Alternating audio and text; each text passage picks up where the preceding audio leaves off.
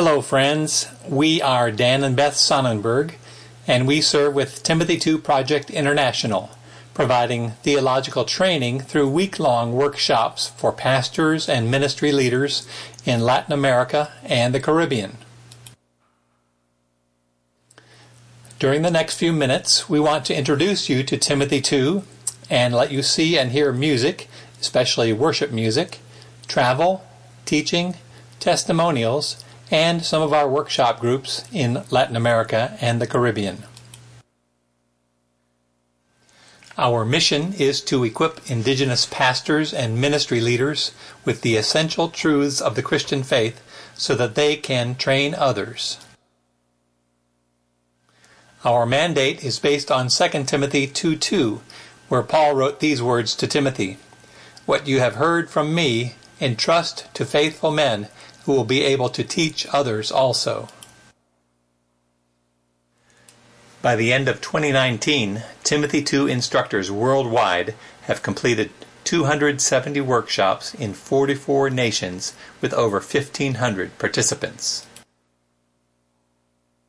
Beth and I have served in Latin America and the Caribbean since 2016, and we, together with our national missionary partners, have completed 44 workshops in 9 nations with over 200 participants.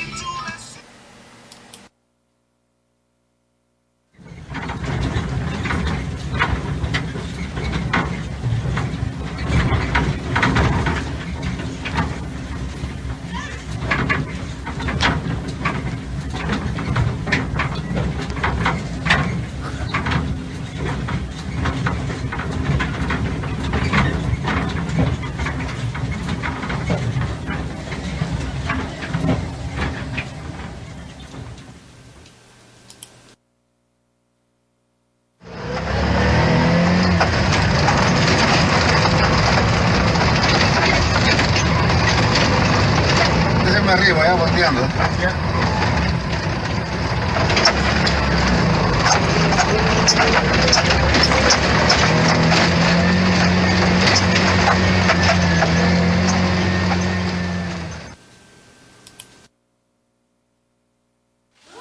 What is it again that God created? ¿Qué creó Dios? The sky. Okay. Now day 3. El día 3. And what did God create on day 3? ¿Qué creó Dios el día 3? Okay. Now who has day 4? ¿Quién tiene el día 4?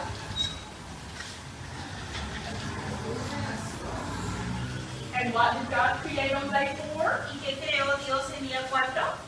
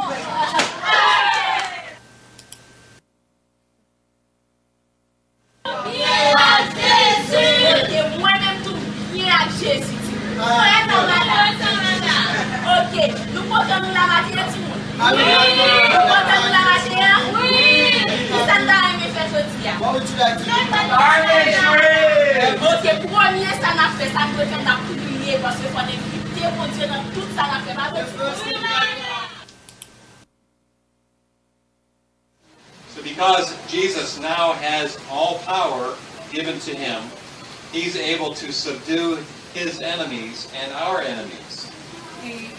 Jesús está sentado con poder y autoridad y entonces nos da también la autoridad sobre nuestros enemigos. Están debajo de nuestros pies, sobre el enemigo.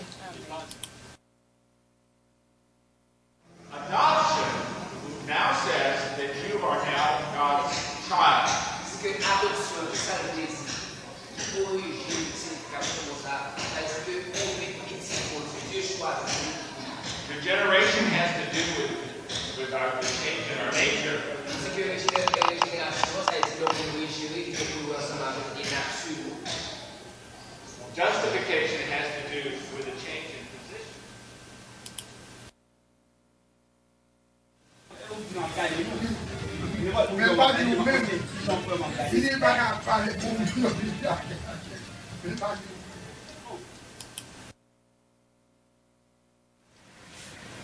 Since I think one week after the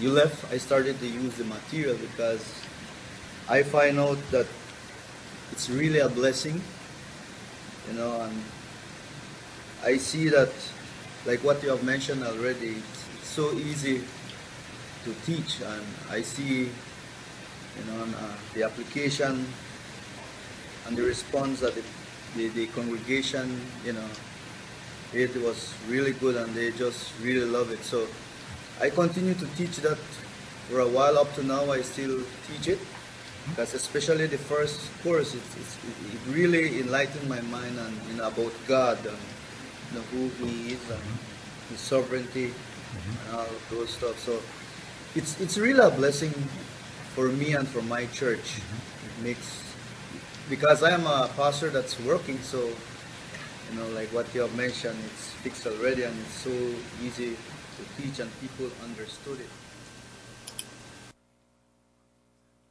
Well, we have in our ladies ministry, we have a group.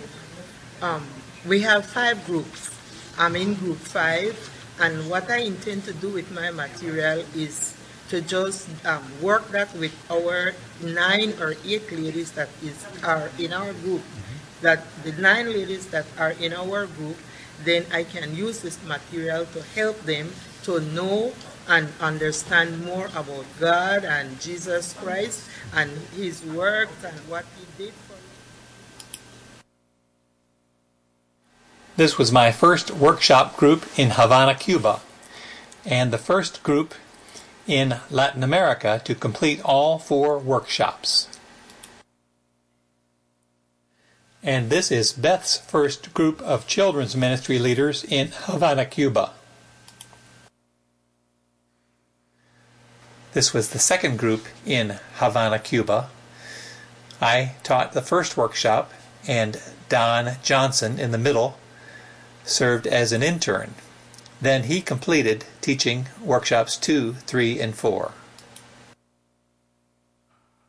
And this is Beth's second group of children's ministry leaders in Havana, Cuba. This was my workshop group in central Cuba, in the city of Palmyra. And this is Beth's group of children's ministry leaders in Palmyra, Cuba. This is my group of pastors and ministry leaders in Jacmel, Haiti. And this is Beth's group of children's ministry leaders in Jacmel. This was my group in La Romana, Dominican Republic. Most of them are immigrants from Haiti. And this is Beth's group of children's ministry leaders in La Romana, Dominican Republic. This was my group in Belize, in the city of Independence. This is my group in El Salvador, near the city of San Salvador. And they are, so far, the largest group yet. This was my group in Cartagena, Colombia. This is my group in Guayaquil, Ecuador. This is my group in Lima, Peru, that just recently completed their 4th workshop. And this is Beth's group in Lima, Peru.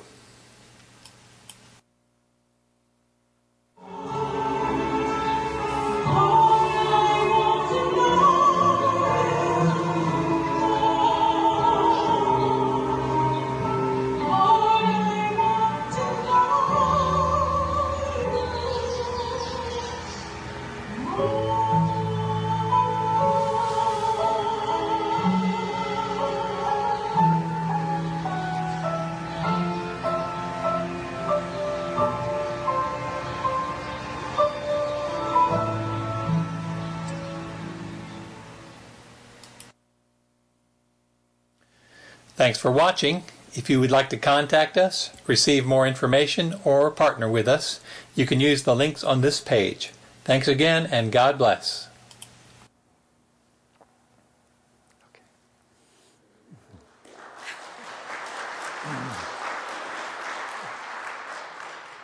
My part's over now. I was to stand here and be nice, but I did want to bring greetings from the Church of Jesus Christ in the sunny South. We're so glad to see you again, and may the Lord continue to bless you. Amen.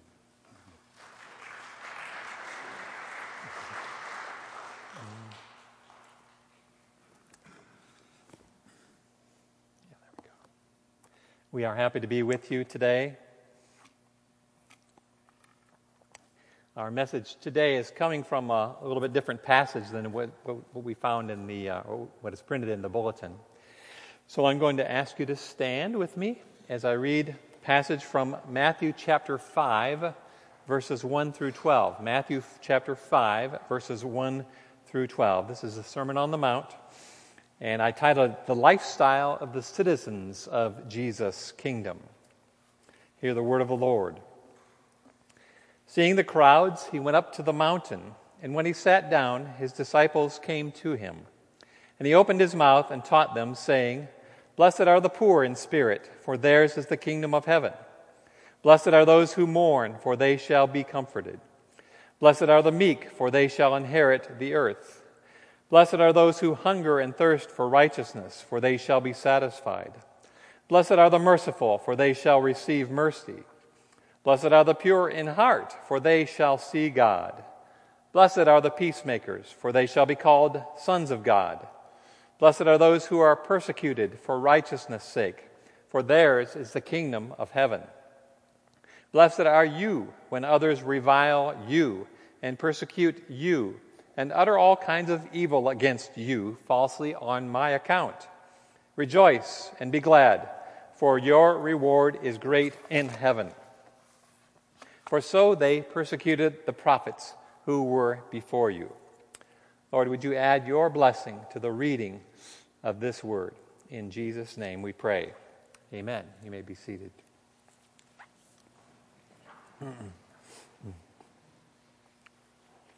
Our passage today comes from the opening section of Jesus' Sermon on the Mount as recorded in the book of Matthew. And verses 3 and 12, as most of you know, are often called the Beatitudes, which means blessings, because each phrase begins with blessed are. The Beatitudes or blessings in these verses are not to be taken individually, but together, like the fruit of the Spirit in Galatians 5. They're not merely individual evidences, but mutual evidences of God's grace in every Christian's life. So taken together, the Beatitudes view various aspects of Christ-like character that Jesus has implanted in us by His Spirit and seeks to grow in our lives throughout our lifetimes. So in this passage, Jesus gives us a vision of what our lives are to become as we cooperate with the work of the Holy Spirit in our lives day by day. So we're just going to take them one at a time and meditate on each section. In verse 3, Jesus said, "Blessed are the poor in spirit, for theirs is the kingdom of heaven." The poor in spirit are those who know their need for God. It's not a matter of personal weakness or financial poverty. Instead, it's an awareness of our own sinfulness before God, and thus a willing dependence on God. It's the opposite of arrogant self-confidence, which treats the needs of others as unimportant and treats God as irrelevant. The second phrase, as you know, each one has a first phrase and a second phrase. The second phrase here, "Theirs is the kingdom of heaven," means that you who are poor in spirit gladly accept God's rule, and therefore you enjoy the benefits which come to you as His subjects. The phrase "kingdom of heaven" is a general statement about the blessings you have received and will receive as a member of Christ. So this is the good news, the gospel of the kingdom that Jesus went about preaching in all of Galilee. In verse 4, Jesus said, "Blessed are those who mourn, for they shall be comforted." The mourning is for our own sin and for the sins of others in the church and in the world. It's not enough to acknowledge our own sinfulness with a cold, impassive heart. There must be sadness and grieving as well. I'm sure you sometimes feel angry about sin, especially about other people's sins. Do you ever just feel sad about your own sin or the sins of your city or your world or those that you know who are struggling with sin? Remember how Jesus wept over Jerusalem because they refused to welcome the good news? Or remember how Jesus wept over the death of Lazarus? He wept in part because it was sin ultimately that took Lazarus' life. So we are to weep as he does. And we're promised that those who mourn shall be comforted.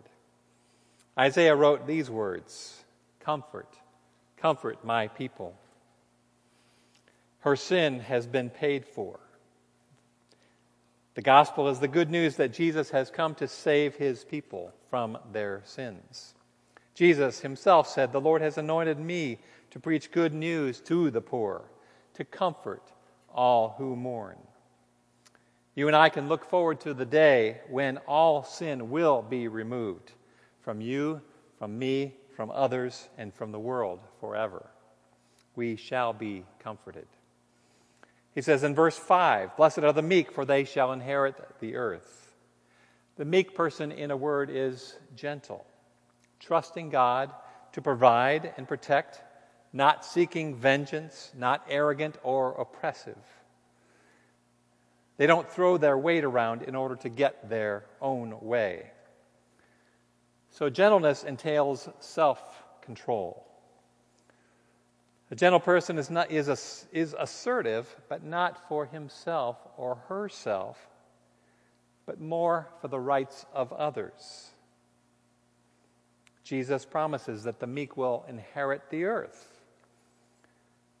This tells us that we will one day partake of our inheritance in the promised land, in the new heavens and the new earth. In verse 6, he says, "Blessed are those who hunger and thirst for righteousness, for they shall be satisfied." Righteousness here is both personal righteousness and social justice. You have a longing for righteousness to be done in your life, and for justice to be implemented in the world, and finally in the Messianic kingdom. This is actual righteousness expressed in right deeds. It's an eagerness to live as God requires. To say as Jesus did, "My food is to do the will of him who sent me." And this kind of hunger will one day be fully satisfied. The word satisfied here refers to fattening animals, or what we call being stuffed, like on Thanksgiving Day. He promises that in the consummation, your life and the entire cosmos will be stuffed with the righteousness that you and I desire because of our relationship to Christ. In verse 7, he said, "Blessed are the merciful, for they shall receive mercy." Mercy is a generous attitude which is willing to see things from the other person's point of view. You're not quick to take offense or gloat over others' shortcomings or weaknesses. Mercy includes both forgiveness for the guilty and compassion for the suffering and needy. It's acknowledging that you, too, are a sinner, and therefore you can have compassion on others who are also sinners. Because of the grace poured out on you and me, we can be merciful to others. The reward, "you shall receive mercy," is not mercy shown by others to us, but by God to us. In fact, we know from other scriptures that God requires mercy of us to others. He says, what you give will be given to you, not by others, again, but by God himself. He says, if you give mercy to others, you will receive mercy from God. If not, you will not. In verse 8, "Blessed are the pure in heart, for they shall see God." One who is pure in heart is truthful and actively seeking for God. This is very close to the meaning of verse 6, hungering for righteousness. You long to live as God requires. Pretending, deception, and moral filth can't exist with sincere devotion to Christ. That's what we call hypocrisy. In first century Judaism, there was a strong emphasis on ritual purity and cleansing by washing. This, however, is an emphasis on washing or cleansing our hearts, in contrast to washing merely what's external. Those who are pure in heart are promised a vision of God. If you have trusted in Christ for salvation, who is the exact representation of God's nature, you have seen God with the eyes of faith already. But one day you will see him as he is, and face to face in the consummation. Verse 9, Jesus said, "Blessed are the peacemakers, for they shall be called sons of God." God's true people seek peace and pursue it, says Psalm 34. Peacemakers don't merely seek a peaceful attitude of heart for themselves. They also seek to make peace among others in a few different ways. They make peace between God and men by the proclamation of the gospel. They seek reconciliation with their own enemies, and they bring together those who are in conflict with one another. So this requires overcoming our fear of proclaiming the gospel. overcoming our desire for vengeance when we have been wronged, and overcoming our preference for not getting involved in other people's disagreements. Because you and I have experienced peace between ourselves and God through the cross of Christ, we can and must be actively involved in peacemaking. It's part of who we are in Christ. Jesus said that peacemakers are promised they will be called sons of God. That is, God will recognize them as his children. Sons of God share the Father's character, and God is the ultimate peacemaker in Jesus Christ. And finally, he speaks about persecution. We don't want to hear about this part. In verse 10, he says, "Blessed are those who are persecuted for righteousness' sake, for theirs is the kingdom of heaven." Pursuing righteousness in your life and in the world around you can rile certain people up. It can threaten their personal interests, their self-respect, and it can upset their denial. There will be a cost to live as subjects of Jesus' kingdom, because the rest of society doesn't share your values. The cause of persecution is not simply your righteousness or my righteousness, not merely our distinctive lifestyles, but specifically because of me, Jesus, because of Jesus, because we've aligned ourselves with him.